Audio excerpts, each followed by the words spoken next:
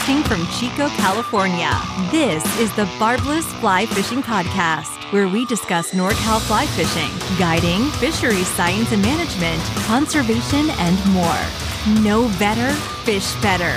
Here's your host, Hogan Brown. Hey everybody, welcome back. This is the Barbless Podcast, and my name is Hogan Brown, and it is Easter Sunday here. That's how busy life has been that I'm recording the intro to a podcast between egg hunts and Easter baskets, cooking hams, and like 30 people showing up to my house for said ham. So life's been busy. Spring is in the air. We've been getting some great rain here in Northern California. I've been out on the water the last couple days. Before that, I was traveling out to our industry's annual. Well, it wasn't annual for a few years, but hopefully it has returned to annual trade show, the International Fly Tackle Dealer show out in the great Salt Lake City. But last couple days, been on the Yuba, been on Lake Orville, was on Lake Orville yesterday. It seemed like it rained the entire day, and apparently it only rained the entire day on Lake Orville because driving home, my wife said it was such a gorgeous day as I was drying out in my cab of my truck, and I said, it rained all day. She's like, no, it's sunny here. Like, oh, perfect. But fishing's been great on the lake.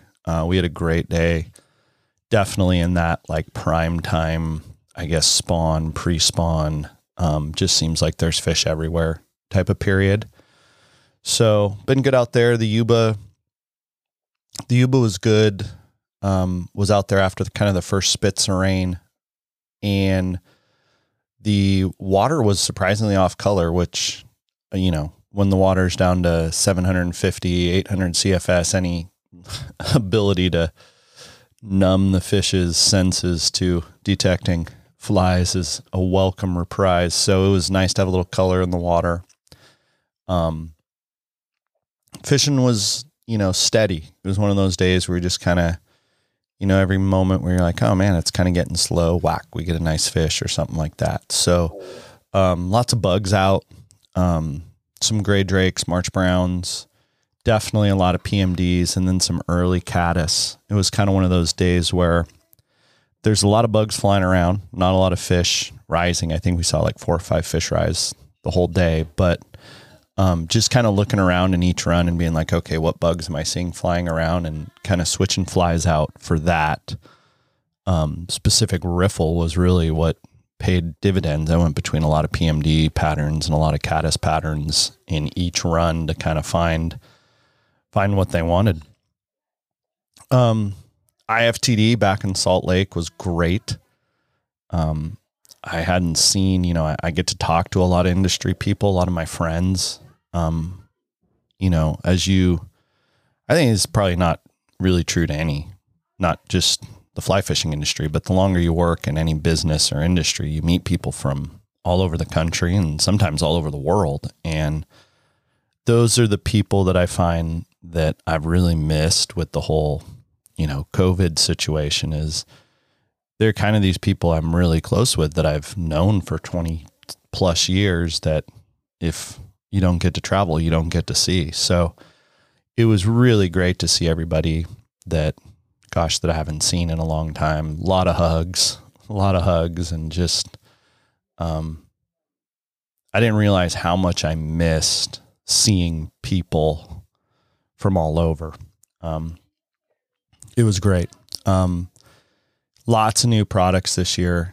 Supply chain issues continue to plague the fly fishing industry like everything else, but there's a ton of new stuff out, a lot of innovative products, a lot of great awards given out, some new companies, and just a lot of, it's interesting at this stage in the fly fishing industry, as much as our sport has grown. It's great to see the growth, and it's also great to see just people keep doing innovative and new things when, you probably don't have to, when there's hundreds of people walking in that want to learn how to fly fish. You can really just kind of do the same thing and probably make a living. But there's a lot of people out there doing some incredibly new things with product design and such like that. So I encourage you to pay attention, support the people doing new and innovative things, and always push yourself too. Couple other cool things. I actually competed in the iron fly. I've heard about these, but I've never dipped my toe into the, I guess, competitive world of fly tying. There are these competitions, and I don't know where they started, but they've had one at the trade show for a long time. And you got to think, like, this is, you know, the creme of the creme, the best of the best. And the iron fly competition at IFTD is always put on by Cheech and Curtis at Fly Fish Food. Two great guys, super innovative. You talk about people doing innovative things and really pushing the envelope on a lot of things out there. I would highly recommend checking out Fly Fish Food and what those guys are doing from a business standpoint and at the Vice. But the idea was you get this box of materials, and Marcos at Hairline donated an amazing box of materials, a vise, tools, all sorts of great stuff. And they say, okay, you know, you got 10 minutes, tie your best fly. And they usually give you some parameters. So like it not just your best fly, but I think this one was like, hey, this fly has to fish. Like this is not a piece of art. Like make something that's going to bang some fish. And so I dug through it. I was sitting next to my good buddy and guest on the podcast, Matt Calise. And Matt's won this thing like multiple times. And my whole goal going in was just to make sure that Matt didn't win again. I was just going to distract him because realistically, from a technical standpoint, from like opening up a box of materials of completely unknown origin and like tying an amazing fly, I could not think of anyone better than Matt. Matt is probably technically in skill wise the most accomplished fly tyer I know. The guy knows every material. He knows what to do with it, how to do it. He can do it, and he can tie it in a way that like catches fish too. So I had no hopes or designs of being successful at this game. So I sit next to him. I tie up a crawfish pattern, pretty straightforward, awesome, you know, throw it in. I think there's like 20 dudes and they're going to narrow it down to 5. And it's judged by Cheech and Curtis, Marcos at Hairline, a couple different other guys from fly tying companies. And lo and behold, I made it to the next round of 5. So sit down again, and they throw in like a wild card, you know, like a new material essentially. And then you got to do the same thing. So they threw in these packs, big packs of like Eric's saltwater and basically striper hooks, like just gargantuan hooks. The new Bremer hook, the like straight shank swim bait hook, like a bunch of stuff. And like in my mind, I'm like, oh, done. Got this. Tie a big fly. Easy. This is what I do every day. And so I started just basically tying kind of a beast style fly, like a big kind of palmered with, they had a bunch of craft fur in there, and I'm tying this big, and I'm like, oh, this thing's wicked. This is going to pulse. It's going to, you know, and then I get to like kind of the end of the fly, and I'm like, I used like 2 materials in here. I barely used anything, but this fly is bitching. So let's roll with that. And I look over at Matt, and Matt's like cutting stuff and like super gluing stuff. And I see him spinning deer. I'm just like, oh my God, what's he doing that? And I'm watching him. I'm like, that's not, oh my God. And I see him throwing like all sorts of random stuff on this hook. And I'm just like, oh my, whatever. And so you take your fly up there, and everybody judges it. They announce first through third. I didn't get first, second, or third. I was just stoked. I made it to the top 5. they announce Matt. Matt wins again. I think it's like his third time winning this thing over the last decade. And I'm like, let me see your fly, Matt. And I like look at it, and it is like this amazing streamer with like an articulated kind of body, spun deer hair with lead. I'm just like, oh my gosh, this looked like cat barf when you were throwing it on the hook. I thought you had reached your limits. And you pull this out. It was an amazing bait fish pattern. I'm like, yeah, duh, you win. Awesome. So awesome experience as my first introduction to competitive fly tying. But, walked away with some really cool materials and pretty fun experience. So other than that, got a bunch of guiding coming up the next week. Going to be out on the Yuba again. A lot of Lake Oroville. And then got the boat serviced up last week, and, basically stripers, starting in another week or two, all the way through October.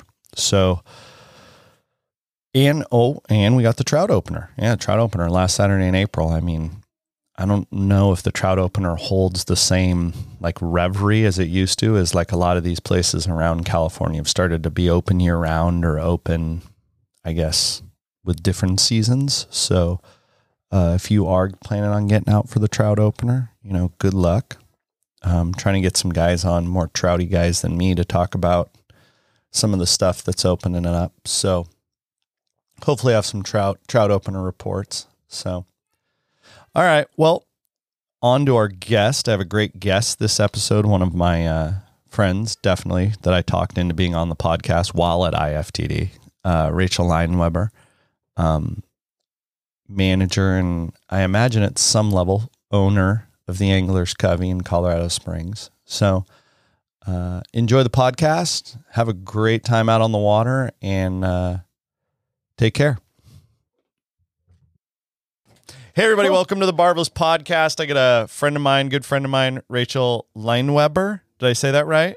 You did, yeah. Ooh, dude, I'm not gonna lie, I practiced your name. Not a lot of people do. Yeah, no, like I don't, as we've discussed, I don't usually come into these things very well prepared, just based on the amount of plates that I spin on a daily basis. But I don't think I've ever said your name correctly. So I was like, I'm going to kind of like do some phonetics or some phonics.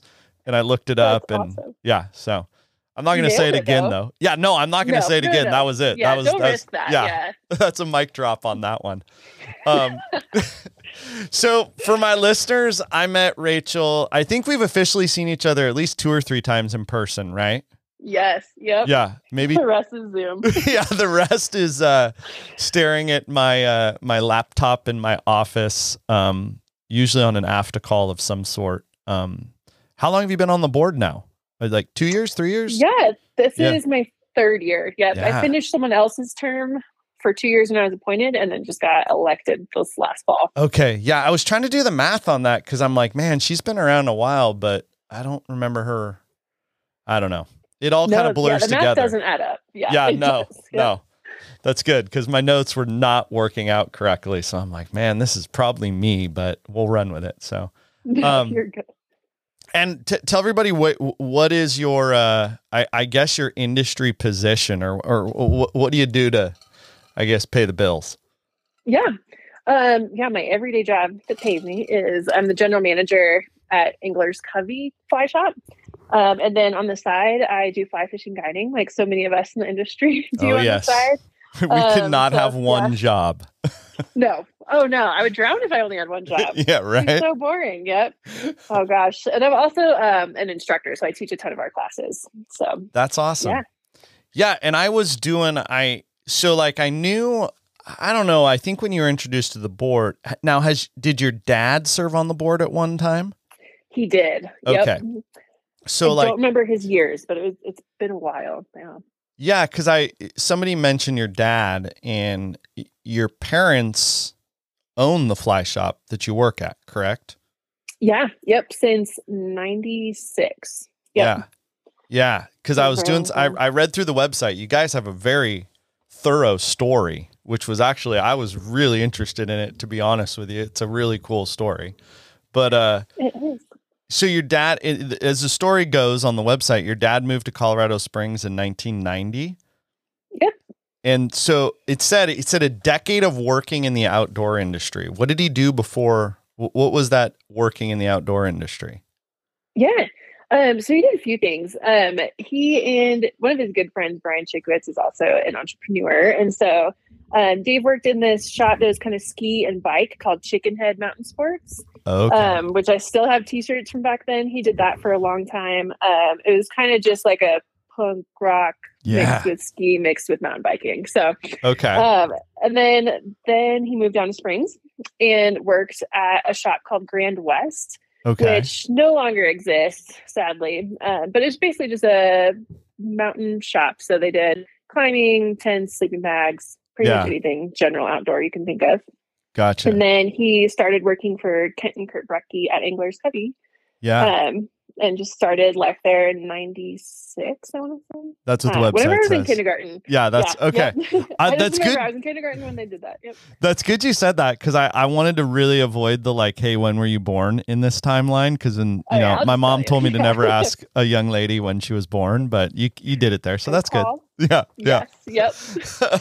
So he bought the shop outright in 1996. That's cool, because that's, it's funny. I was reading this and I'm like, usually people that I've experienced in the outdoor industry, the last thing they want to do is own a fly shop. And I thought that was, but I was trying to do the math on that. That was like the river runs through it boom, that 96, 97. So like it kind of probably fooled him into thinking there's like a lot of money to be made in fly fishing on some level. Right. Yeah. You know what I mean? Joke's on us. Yeah. Joke's on us. But exactly, they were, so Kent and Kurt Brecky, those brothers, brought David and my dad to ideally open a second location. Mm-hmm. But then once he started doing that, they realized that they weren't even really passionate about that business anymore. Kent, he was the best. He was a hunter. That whole back room was just covered with skins of birds and then all other different four-legged critters and stuff. Like that was more his life. And he wasn't big on the people side, though he was awesome with people. Yeah. And so that's why my dad just bought it from him, and we just stayed family friends with those guys for a long, long time. That's awesome. So, yeah, it was a good transition, I think. And my dad, he's such an entrepreneur.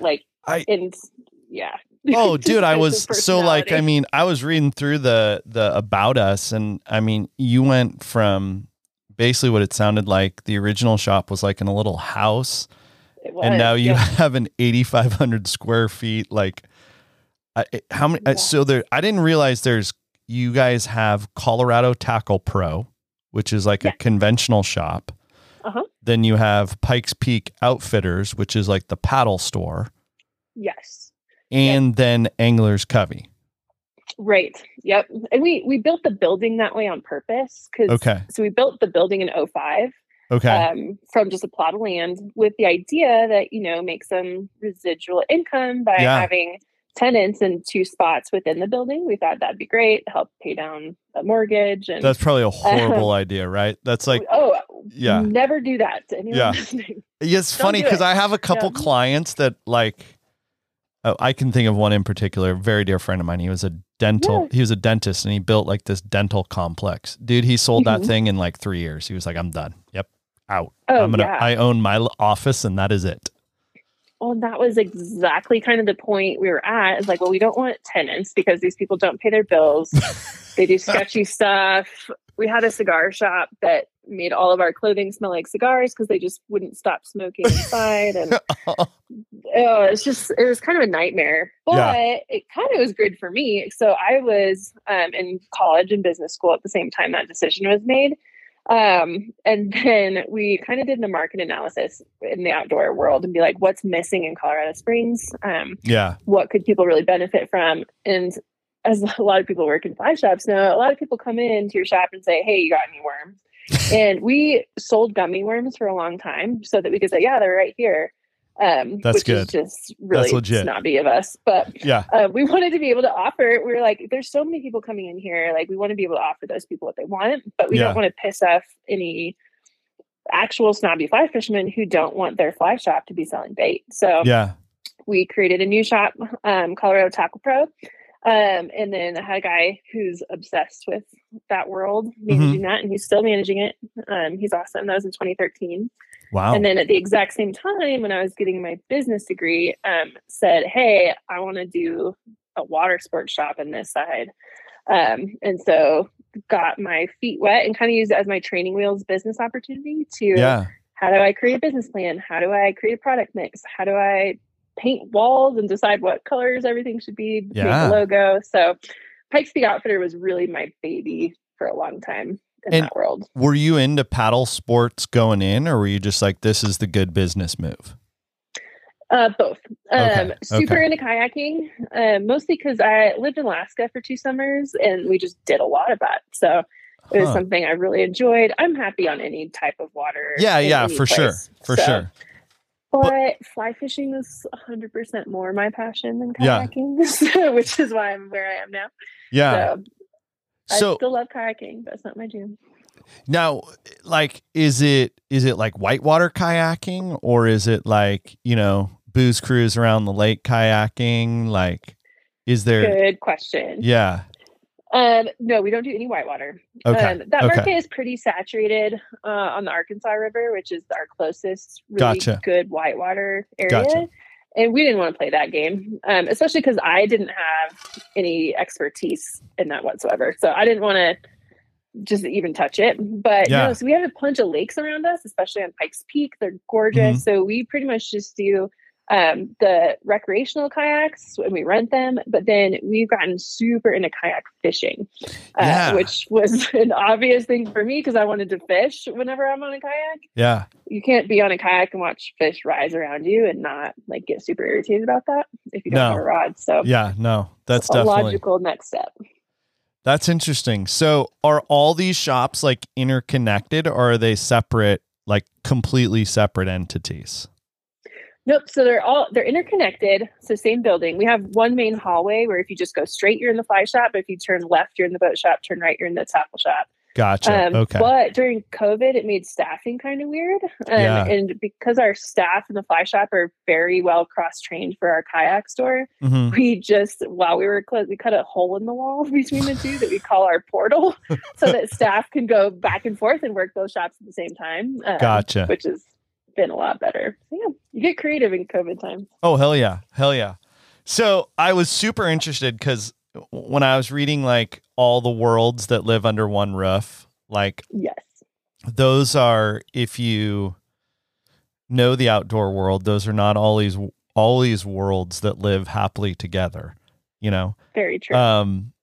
The kayak, a little different. Like I know in California, the whitewater scene is not always in line with the fly fishing or the fishing community based on like pulse flows and stuff that they want for various rivers and such like that. The gear fishing world out in California is, I think, probably some of the more progressively integrated fly fishing scenes that you'll find. Like, I mean, I guide stripers and largemouth and a little bit of trout, and I don't really hang out with a lot of fly fishing guides. They hang around gear guys. And, bass fishermen and fly fishermen are very symbiotic in our world. How does that go in Colorado? Because I don't know much about that. I think it might depend on where in the state you are.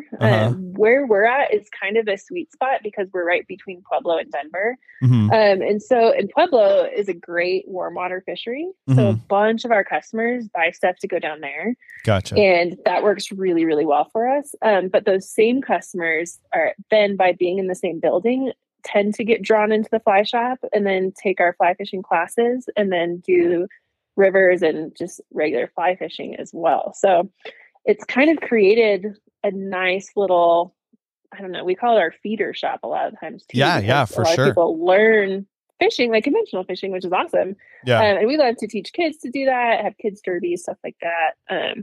But it feeds both ways. Yeah.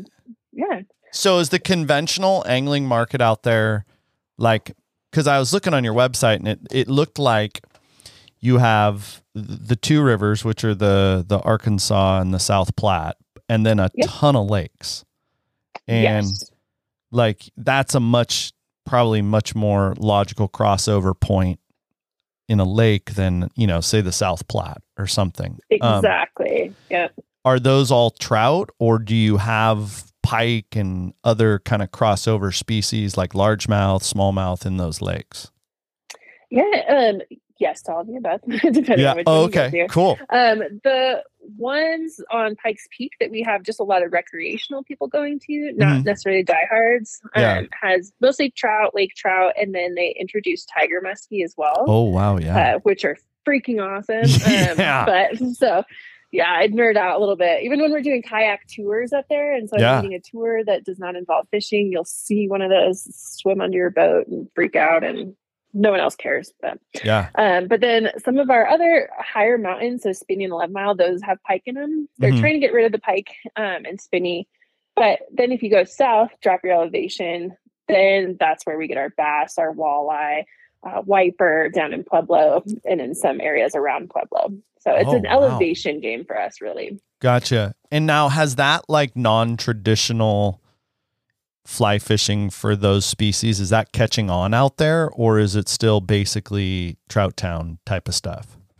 Yeah, I believe it's catching on, but it may just be me because I'm biased because I want to go after those species. I've done trout my whole life. And so even just carp I freaking love carp because it's different than a trout. You have to use different skills. You have to be better a lot of times. So it seems like we're answering more and more questions of customers coming in asking us about those species, or seeing that we have a bass popper section and being like, oh, I didn't know there was such thing as flies for bass. What? Yeah. And then we can enter into that conversation with them.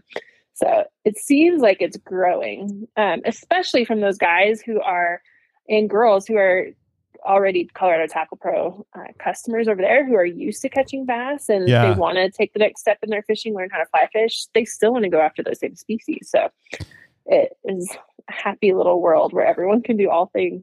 That is. And so one thing out here that's really interesting is, you know, striper fishing and largemouth fishing and all that stuff with a fly rod is been pretty popular out here for a long time in California. We've even seen, and I'm definitely part of this, like, I got into gear fishing to learn more about those types of fishing to then apply to my fly fishing.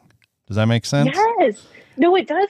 And so do you have, it that way. Yeah. Do you have people that are like, because my whole pitch to people like with warm water fishing is like, dude, don't listen to a fly fisherman. Like, go listen to the dudes who are running the $100,000 boat, have, 50 G Loomis rods spread across the front of it. Like, those are the guys that know what's up. So, like, absolutely. Do you have people like some of your more, I guess, keyed up customers that start maybe migrate over to that tackle shop to learn more about some of those non-traditional species? Definitely. And I would say even our employees too. Yeah. I mean, that's where it starts, right? Yeah.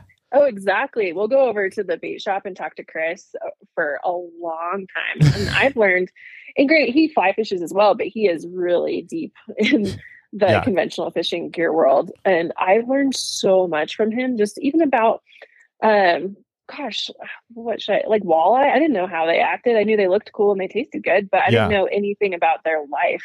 Or even what they're interested in, how to catch them. Yeah. Until I learned from him and all his knowledge about the conventional world. And that's the only reason I started to learn how to cast even a spinning rod was after talking to him and being like, oh, this could really help for this.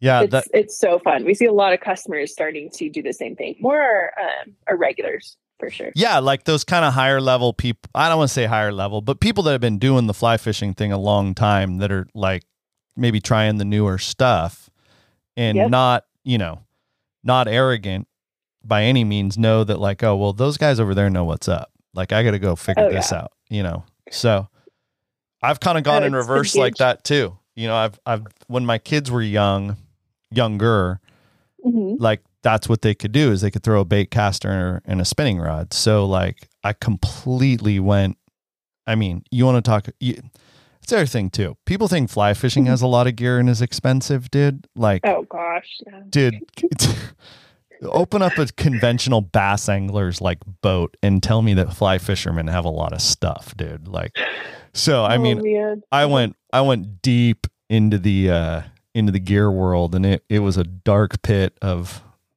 tackle warehouse purchases. So, oh yes, I'm just curious if that's another, with those two worlds basically right there in the same roof, like how do they cross pollinate? That's always interesting to me. So it is. Well, and then our kayak shop feeds right into that, especially because we're a Hobie dealer, and a lot of guys on Hobies. Granted, we all fly fish off of them. Yeah, super easy to do because you can stand on them. But that goes right into the conventional and bass world, and even the competition world of competition kayak fishing. Yeah, so that's really all three go together. Yeah, and that's one thing I've started to really notice a lot more on some of the reservoirs that I guide is these dudes in these. I mean, tricked out, right? Like straight up. Oh, yeah. Tricked out kayaks. Probably cost as much as my drift boat, all said and done. Easily. You know what I mean? Yep. And that, like, it's funny. I used to think of a dude in a kayak as a guy that couldn't afford a bass boat. You know what I mean? Yeah. But, yeah. like, the price of the kayak is very easily a down payment on a bass boat. Like, he's making a conscious choice to fish that way. Absolutely. Yeah. And I've kind of figured that out probably over just the last couple of years as I've seen these dudes at the ramp, and I'm like, that's a conscious choice to fish that way. And I've always been kind of interested in that. But it is this complete underground scene of dudes that are into kayak fishing. Oh, it is. It's a whole different world with totally different languages. But you're right. We actually have a lot of people who have the fancy bass boats who sell them to get a kayak. Really? And, oh, yes. That's a really very common thing for us. And part of it could be our location too, because a lot of our lakes are non-motorized. Oh, so okay. It doesn't make sense for them to do that. So Gotcha. they have a lot more options if they get a kayak with a little electric trolling motor. Gotcha. And they can go anywhere, or even just with the Hobie's pedals, you can go anywhere and just have more fishable water and more opportunities that way. But I think also part of it is the culture has just drawn so many more people in the last, 4 or 5 years, I think. That sounds about right. I mean, yeah. I guide a fairly large and famous bass lake around us, Lake Orville, probably about 4 months, 5 months out of the year, 4 months out of the year. And it's kind of the prime time to be there. And when it's going, there's dudes. I mean, there's a lot of kayaks out there. And they're not the cheap kind you see at the pond where kids are falling off and rolling on them. I mean, they got just as much electronics as I got on my center console. It's nuts. Big time. One of our good friends, Jeff, he's also one of our Hobie team members. We make fun of him for so long because we were trying to get him to convert to fly fishing for a while. Yeah. But his boat, I think I asked him, and he has around 18 grand into that thing, which to me is absolutely absurd and just ridiculous. But it gives him so much life and joy, and so he cannot give me a hard time by carrying 4 or 5 fly boxes on me. Totally. Compared to all those rods, all that gear, like all the imaging stuff. Like, totally.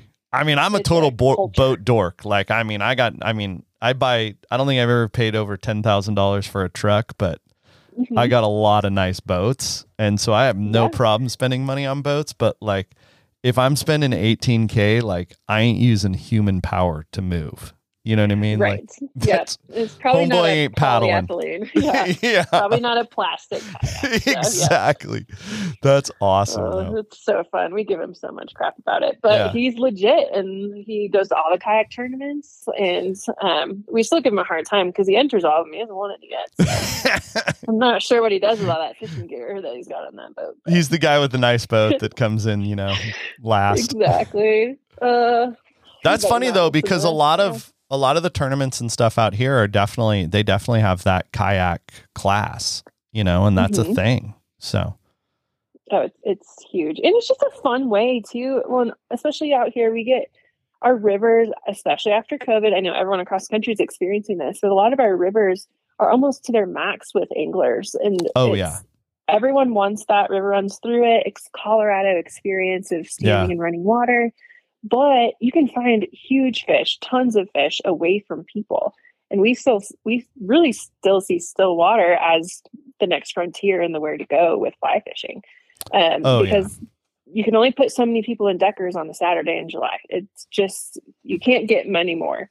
And so all these other fish in Spinney Reservoir are just being untouched. And they're the cookie cutter 22 to 26 inch rainbow every time that are just left alone unless you're on a kayak. That's nuts. Humans, so yeah, because I talk about that. I stopped guiding steelhead a number of years ago, and now I guide bass all winter. And you know, I talk to my buddies that are still guiding coastal steelhead and stuff, and it's just, I mean, it's packed, right? Just gong show. And it's like, I'll show up to the boat ramp at the lake, and yeah, there may be 50 boats there, but like, I don't see any of them. You know what I mean? 50 bass boats on a 50 bass boats on a giant lake, dude. Like, I'm like, sweet, I ain't running into anybody. You know, maybe you see one blasting by once or twice, but I mean, you put 50 drift boat trailers on a trout or steelhead river, and dude, you're like, there's fist fights, you know? Absolutely. Well, and it just becomes petty sometimes. And totally. You see a lot of license plates from out of state, and people get mad at that. And it's just, it can get ridiculous. And as a guide too, for clients, I want them to have an experience that they'll remember positively. And you can totally do that at Deckers or any of our rivers. But on Stillwater, like if they catch a huge rainbow or a pike with no one around, they can just have conversation all day, kind of like be at their pace, at their leisure. It's just so much more of a good experience for them. Yeah. So I did my, I guess my obligatory type in your name into Google and see what comes up search on you. That's kind of how, No, I didn't find anything bad. Don't worry. So I started reading, you did an interview with Fly Lords a while back, and I was reading through it, and I actually read the whole thing. I didn't just look at the pictures. Nice. Yep.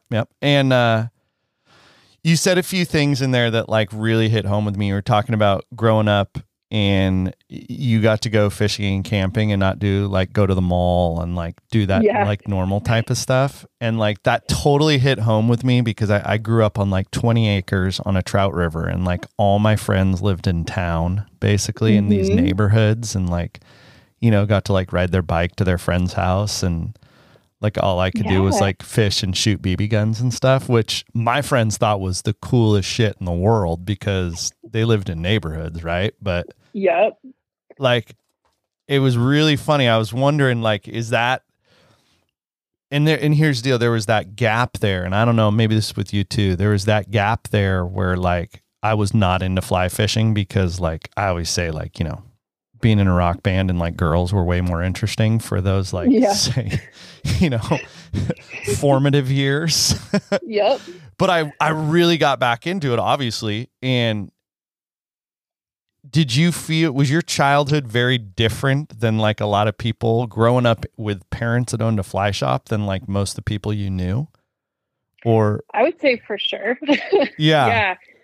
Well, first, a lot of my friends had no idea what fly fishing was. Still, some of my friends don't really get it. They're like, why would you catch a fish to put it back in the water? Like, so that just the concept of what our store was. But then also that growing up, we would have sleepovers where for the evening, we would have a pizza party at the fly shop where we counted flies, which now I'm like, child labor laws are in question there. But all our friends would come over and we'd all count flies and do the fly inventory at the shop.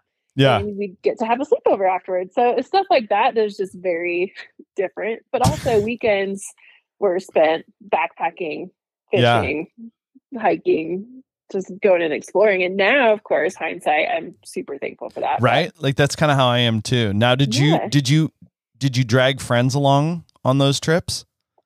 Oh, I did. Yeah. Definitely more towards high school. I would get some of my like girlfriends to come at least like sit up at the tent with me, like, and just hang out. Well, and then that was too kind of, I got super into basketball. That was kind of my gap, not a rock band, but basketball. Way more healthy activity. Yeah. Way more healthy activity. Oh man. It was bad, but it was good. But I almost say luckily I got injured, tore my ACL, and had to figure out what is outside of basketball in life. And a bunch of my friends started thinking, fly fishing is cool. How come you have a fly rod? You get to do like that was, so that was my next question is when did it come full circle where like your friends and you, I mean, more importantly, your friends, because let's be real, like for me, it was like junior, senior year in high school, like first year of college, where like all of a sudden, like fly fishing was kind of like cool again, or like your friends at least were like, dude, show me how to do that. Or like, Yeah, it was exactly the same for me. I would say around senior year of high school, because that's right when I got injured. It was like, oh, I can't only hang out with all these athletes all day long because they're at practice. So got more hanging out with my other friends who are a little more outdoorsy inclined. And then obviously being a girl and boys being like, oh, she knows how to fish. They're like, will you take me fishing? And of course you're like, you're cute. Yep. So that was like a really easy way to be like, oh yeah, I have a skill. Maybe I should do it. And then I was like, oh no, this is actually really fun. And then it just took over. That's awesome. As many passions do. Oh yeah, no, totally hit home with me because I was like, man, I bet I felt the same way she did because That's was awesome. Yeah, I remember, it was all of a sudden junior senior year, and I actually, it's funny you say you got boys to go with you. Like I even got a few girls to go with me and try it out with me. I don't think it stuck, but they went. Well, that's the thing. I would just get annoyed at that point. I'm like, all right, no, I want to fish. I don't want to just like, dude, you're dead weight. You're dead weight. You do it out. Yeah. Exactly. So it never really worked out well. It still doesn't really work out well, but well. And then, so where'd you end up going to college? Yeah. So I went to UCCS. So here in Colorado Springs. Okay. Originally I did a semester up at Fort Collins, at CSU up there. And then it was just so big. I was like, nope. I don't want to be in a class of 300. So moved back down to Springs and loved it. I would not recommend anything more than the school. It was just so good. Yeah. And I had no idea what I wanted to do. I, had the business in the back of my mind because I kind of inherited that little entrepreneur thing from my dad, even when I was little, like getting in trouble for selling cupcakes out of my locker and stuff like that. So I knew I kind of want to do something in the business world. So just went to business school.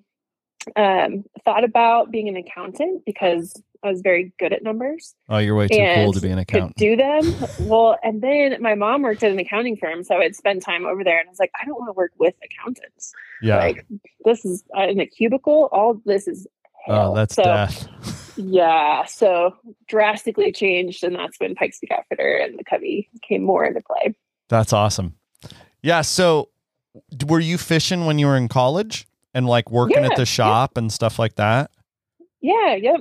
And I had always worked at the shop when I was around like 13. I was our bookkeeper up until around high school when I really got into basketball and didn't have the time. Yeah. And then I started when social media was a baby. I started our Facebook page. So I did our, I would say marketing in quotes because it didn't really exist. I mean, a high schooler was running it, but did all that too. Definitely worked the counter a lot with our guys who had been there for 20 plus years with us. So, I'd always been a part of the fly shop working there.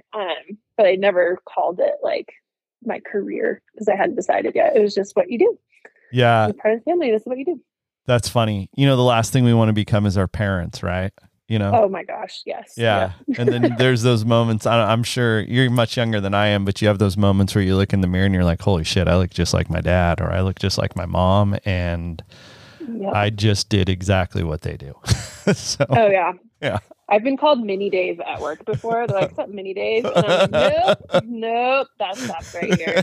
But like, it's mostly with like good qualities. So. Yeah. I don't think it gets any better though, man. The older you get, like the more you're, especially once you have kids, I think like you start to do things that your parents did to you, and you're like, dude, I hated that when my parents did that, but it kind of makes sense right now. Yep.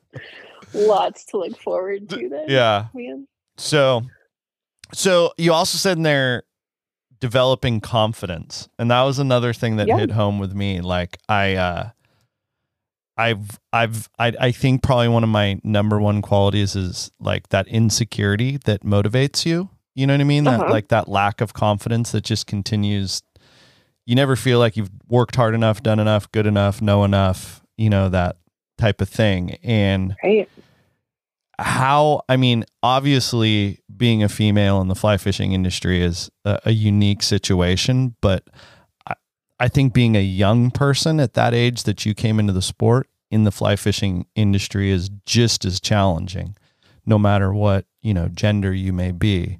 How Absolutely. was it being you have a baby face now, so I'm sure you didn't look older then. What was that like?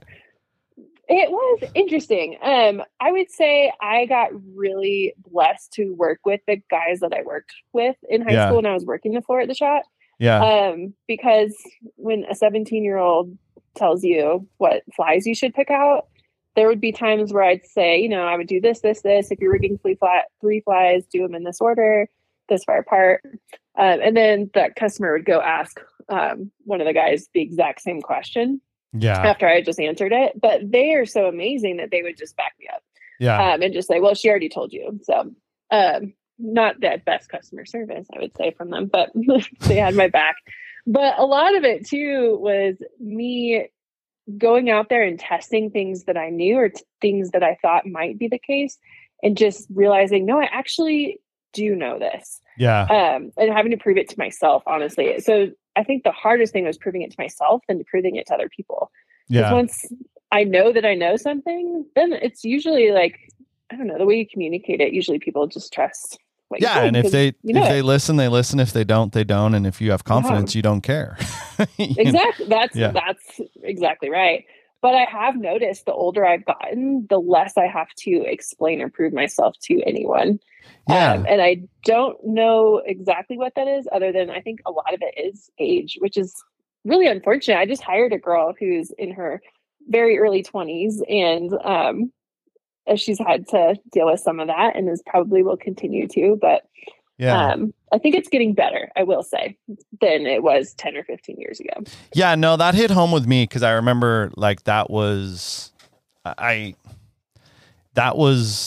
tough one, having confidence, right? Because you're working with people that are, at least when I started in the industry in the late 90s, early 2000s, dudes were 20, 30 years older than me. And, all of them. Yeah. If even only 20 or 30. Yeah. What contribution to this conversation could I have? And it's funny you said that. It was like that. Those were those years where I was like, I was grinding every minute I possibly was not in a shop or on the water. I was back out on the water, and it was to develop that own personal confidence to, exactly like what you're saying, is to speak up in that shop or circle or boat ramp and know that what you're saying is like, I've put the miles on, I've made the cast, I've rode this, I've done the research, I'm correct, Yep.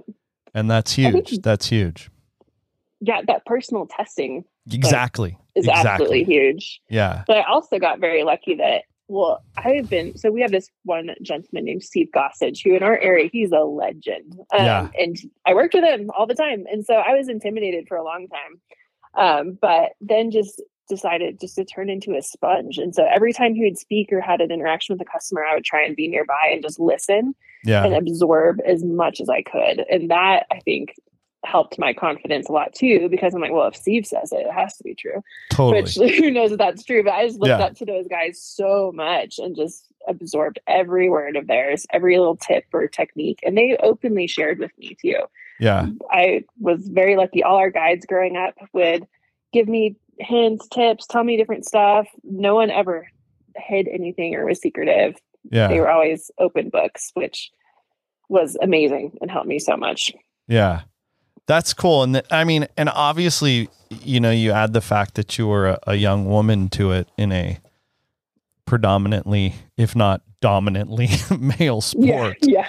That's a whole nother challenge. And it was funny. I was reading that Fly Lords article, and they really hammered, that was a thing. They wanted to know what it was like to be a woman in fly fishing. And it's interesting. I've been really blessed as part of being on the AFTA board to be around some amazing women, between you and Corinne, my whole Like, she's awesome. Right. Like, Yeah. I just like utmost respect for both of you. And what's interesting about that is I've never, you don't come off as the flag bearer for women in fly fishing. You know what I mean? Like Yeah. I've never thought of you as like a social advocate or someone. I just have always been like, thought of you as like, you do you, and you let what you do show the advocacy, I guess, if not. Totally. Yeah. And that's kind of my thing. I've never really desired to be like a flag bearer for them. Yeah, well, it was really funny. I was reading the Fly Lords article, and it was really like, you could tell they really wanted to know, like, what do you think? Yeah. What is it like? You are a woman. And I'm just like, that, like, I don't know Rachel really well, but like, dude, she's like one of the most feminine people in fly fishing I think I've ever met. And like, she just does her. And that is totally, in and of itself advocacy, That's awesome. Yeah. I love to share that with even customers and stuff too. Like, you can love to wear makeup, have your nails pretty, like totally wear cute clothes, and then freaking reel fish. So it does not have to be one or the other. Yeah. And like, to be a woman in the industry, you don't have to post like bikini pics with trout. Like, you can just catch a freaking trout. Like, yeah, you're totally right. Like, I love a lot of the movements to get women fishing, especially the movements that try and erase that kind of intimidation factor. Yes, for sure. Yes, for sure. But I also didn't grow up with a lot of female influences in fly fishing other than my mom. And so it's just me with a bunch of dudes growing up and all our guides. And so I think I kind of just took that on too. Like, there's definitely things in the industry, but I think I learned so much from the incredible men in the industry that I think some of the man shaming that even goes on still is just not cool. Cause man, I would not be anywhere without all the awesome dudes in my life who taught me everything.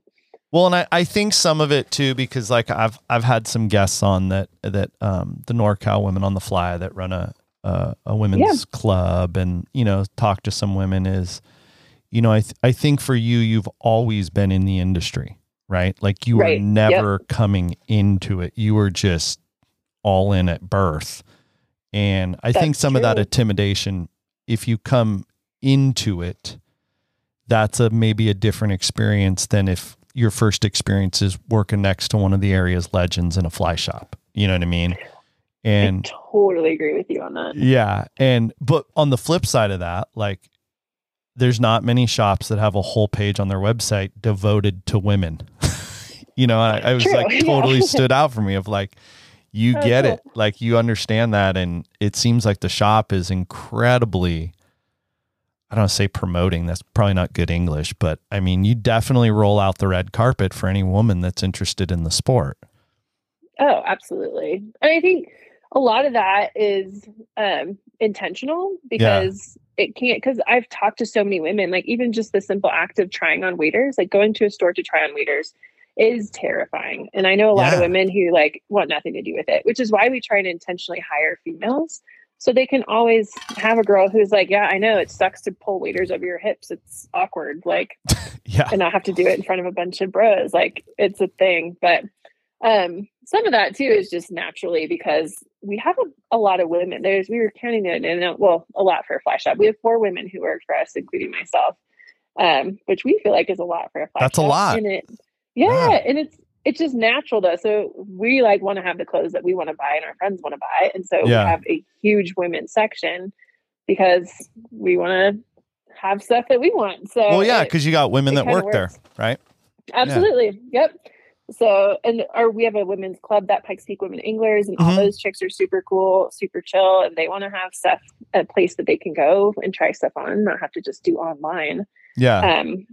Which is, it's frustrating in just the outdoor industry as in general. A lot of times you can find stuff online for women's clothing and women's things, but not a good representation in store. And so we just try and be as easy as possible and, lower that barrier to entry that is definitely there. It's also fun just to hang out with girls and talk fishing. A lot of my personal female friends don't fly fish yet. And so the more I can convince to do it, the better.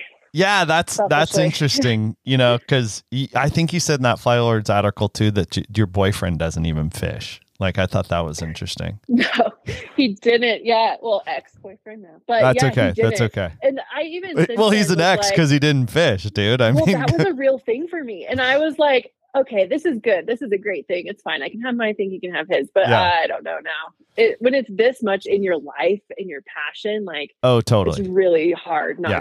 to have that language. with Yeah, someone. like if my wife was not, like, it did its. I mean, you're like me. Like at this point in the game, like our whole life is built around this. Like, you know, completely from where my house is to like how my house is laid out to like just everything. You know what I mean? My second bedroom in my 2-bedroom house is a tying room. Totally, So I totally get it. Yep. My kids But shared a people don't bedroom for a understand that. long time so that I had my room, like my office, and like Yeah.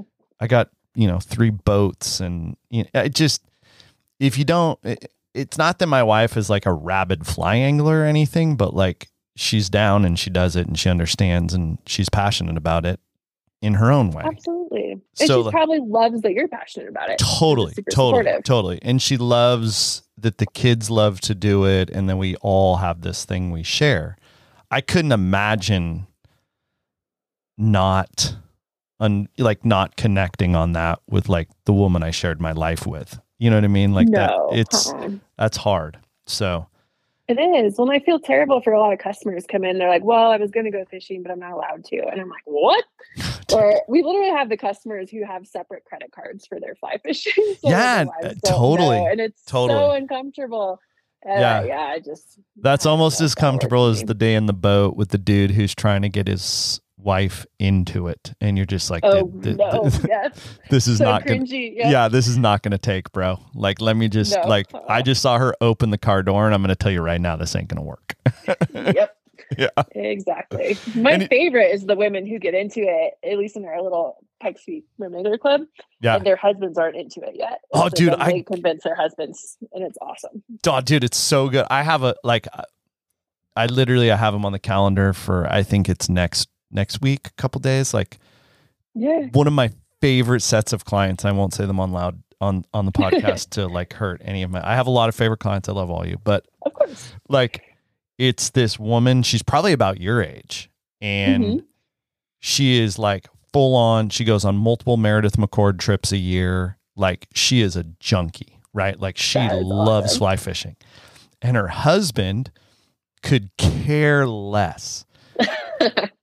But I love that. Me and him, like, he's totally into punk music and like all the bands that I came up listening to. And like, dude, he comes and like, we just hang out and like talk sports and punk rock the entire day while she fishes. He never even picks up a rod. Like, not even interested. Win-win. Dude, it's great. Like, he's got his thing, which is like trail riding motorcycles, and like, she's kind of into that. I think she goes with him a little bit, but like, I don't know. It's super cool. And I've met a ton of women that you're talking about where like husband's like, yeah, that's cool, but I'm not into it. You know what I mean? Right. Exactly. But how cool that he still goes with her. Oh, dude, it's not his passion. That is so supportive. Totally, dude. And me and him, he doesn't even fish, and I love hanging out with him just as much as I love hanging out with her, because like, we can talk baseball. Like, I mean, like, basically all the nerdy things that I'm into that don't involve fish, like, me and him are like simpatico on, and she's into all that stuff too. So it's just this awesome dynamic for the whole day. It's it's one of those days. I mean, you guide, you know, like, you see those days on your calendar and you're just like, oh, dude, this is gonna be great. You know? Oh, there are. Yes, I definitely have some. Yeah. Couples are my favorite to guide too. Yes. But yes, I have my favorite couple. I also won't say it, but she is so much more competitive and so much more like, well, like, the lightning's not that close. Like, you keep casting a little more than he is. So it's a blast. I love it. That's funny. We got into some sketchy stuff together, the three of us, but it's so fun to fish with them. But it's funny too. You also said something that really connected with me in that Fly Lords article. Is you said, you know, you will always guide because of the necessity of like staying connected to that experience. Yeah. And that like hit home so hard with me is like, as I've grown up in the industry and have gotten older, like, you know, a full-time guide in California is doing 280, 300 days a year. And like, that's just not physically sustainable. So like, obviously I've gotten into other avenues of the industry and such, but I've always told my wife, like, I have to keep guiding because that's what the core of what I came up in and what I came up doing was. And that like, you can't market, you can't sell, you can't work if in the industry, I don't think, if you don't have a connection to like what most people are doing, and that's fishing, you know? Absolutely. And that really it's vital. Yeah. Like how, you know, obviously you started guiding probably at a young age. When did you start guiding? In my early 20s. I didn't want to. I got forced into it. But I'm glad I did. Yeah. Don't look back now, but yeah. How often do you still guide? In the summer, I aim for once a week, and it ends up to be twice a week. But this summer, I'm trying not to do that. Yeah. Are those your 2 days off? Yes. Oh, that's dude, exactly that's why brutal. this summer I'm like, Rachel, have boundaries. But then those people that you just love are like, hey, are you free on this day? And I'm like, I can be. Like, I will make that happen. So this year is the year I'm going to try and really, really hold to once a week. But I don't know. But I enjoy it. And it gives me a little bit of variety. For sure. Especially just in my job. I love the fly shop and I love my staff. Like, they're my priority over everything. Yeah. Is making sure my staff love their lives and their jobs. But I want to get out and see fish and see the river and the sunshine a little bit too. Yeah. This year I'm going to try and create balance between guiding and going fishing for fun. But I mean, I think everyone in this industry struggles with that if they guide too, because it's so fun to guide. It kind of quenches that same thirst in a lot of ways. Oh, very much. It's, you know, I've found that hard because it's like, it's hard to guide 5 or 6 days a week and then get up on that 7th or 6th day and be like, all right, boys, we're going fishing today. And you know what I mean? Like, and that's where I've really tried to be like, dude, you got to cut back a little so that on that day off, you got the gas in the tank to take the boys out or the family out. You know what I mean? And that is the same thing you're saying is like, if you're working in the shop 5 days a week and then you guide one day, like the last thing you're doing on the 7th day is getting up and going fishing for yourself. You know, that, like, that's just not going to happen. And so that, you know, in my case, that personal fishing time with the family is what suffers. And in your case, it's that, you know, Rachel's not getting to fish. Yeah, exactly. Or teaching my like best friends to go and stuff like that. Or fishing with some of my best buds or fishing with my staff. Like, that's, it's going to take a lot more of a priority than fishing with clients. And that's the nice thing though about not being a full-time guide is that my income is not dependent on that. Taking that trip, taking that last minute outing. So, it's kind of a luxury, but it can become a beast at the same time. But I love my clients so much. But it gets addicting too. Sanity more. Yeah. You know, being on the water every day gets addicting. I know that. It totally does. Well, especially if there's like an elusive fish that likes to hang out in certain areas. Totally. And you have a trip, you like maybe hook them, don't land them. Next trip, hook them, don't land them. And then all you can think about is, all right, well, how can I I don't need to grocery shop, do I? Like, grocery stores are open at midnight. Like, I can do that later. Totally. So things become rationalized in ways they should not be, probably. But no, it's hard. Yeah, you hit the nail on the head on that one. Yeah. So speaking of guides, you have, I think I counted, you have 25 guides listed on your website. We do, yeah. And we have a couple more that it's my bad. I need to get them on the website. Update. Yeah. So and I should know this, but I don't. Are those guides, how does guiding work in the state of Colorado? Are those guys only taking trips from you? You hold like an outfitter's permit and they can only work for you? Or are those guys taking trips from their own? How's that work? Yeah, that's a really good question. The state of Colorado a while ago really preferred guides be considered employees tax-wise, but we fought that tooth and nail. So a lot of guides in Colorado are employees, technically. So all of ours are 1099 independent contractors. Gotcha. And we did that very intentionally with our guides in mind. And we talked to them about that. Like, what do you guys want to do? Like, no, how that's do you the way guys to want to do do it. your tax write-offs and that kind of stuff? And we feel like it really benefits our guides to be able to do that. And we don't force them to guide only for us. That's not a condition of us hiring them, because in our mind, you know, if you're guiding for another company when you're not guiding for us, that's more time that you're on the water. That's more information that you can then have to better serve our clients. Gotcha. It does end up that the majority of our guides are hyper loyal. And that's for like a number of reasons, but that really works out well for us too. Cause then we can, if we keep them busy, they're on the water, and then that's just an insane, like a happy cycle. Yeah. That's an insane amount of trips that you guys are running through your shop. I mean, to keep 25 guides working, that's absolutely insane. It's a lot. It is a lot, but I feel like it's become, and it's just grown and grown and grown. Last year is our biggest year ever, which I'm sure a lot of guide services are experiencing the same thing.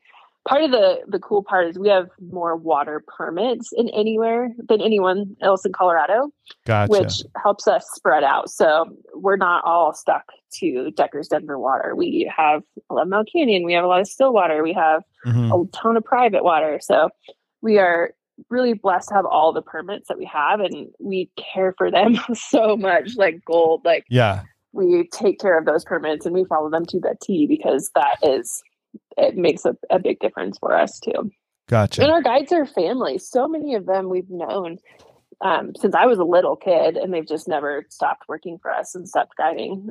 So I like to feel like I have 20 uncles, basically, is how it is.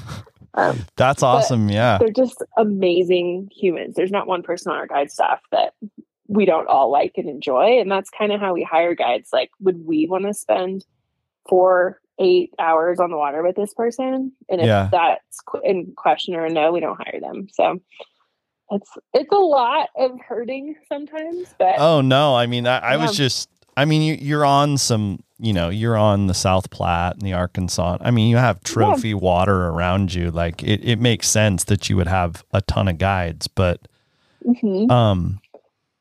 it's just, that's a lot of bookkeeping. That's a lot of scheduling. That's a lot of work to run that many dudes. It's a lot of personality in one shop. You know, I mean, I think of, you know, 25 fly fishing guides is like 25 bowls and a pen. You know what I mean? Like, absolutely. Yep. Fly fishing guides are known for their dominant personalities, you know? Totally. Yep. And part of that is what's so fun too, though, because then when a customer books a trip, we can easily match them with one of our guides and be like, oh, this person will get along so well with this guide. Yeah. And it's just, it gives us a lot of flexibility to make really good pairings and really good matchings with clients to guide. That makes sense. I never thought of that. Specialty. It's really helpful. Yeah. Yeah, because I've known Juan for a while, Juan Ramirez, and he's the best. It's funny. He's a guy. His fly tying style is very conducive to Northern California, and interesting. Yeah, like, not a lot of people out here are super aware of him, but he's kind of catching on out here just because I talk about him, and, you know, a couple of us do and such, but I didn't know for the longest time that he worked for you. So it was kind of weird. Yeah. He's kind of a quiet dude, though. He's super. He flies under the radar. Yeah. He's like ninja quiet. You know what I mean? He's big time. Yeah. And I can say that because I'm one of his best friends, but he doesn't really, for being so accomplished, he doesn't really love the limelight. It's like wave his own flag as much, but incredibly good patterns. They catch fish so well. Good instructor. I kind of pick up on that vibe. Like, he's just doing his thing, you know, like, oh yeah, completely. Yeah. He's just cool to be the best at what he does and stay in his lane. Yep. So if someone from Northern California is coming out to Colorado Springs, what's the like top 3 hit list of places they need to fish out of your little barrio? Yeah. Ooh, that's fun. Pretty easy. I would say I love Mount Canyon just to get the experience because it's beautiful. Okay. There are so many trout per mile. It's just gorgeous. There's a lot of people in there, but you can always find a place where it feels like no one's around you. So, and that's a walk and wade fishery? Yeah. Yep. Cool. Super easy access.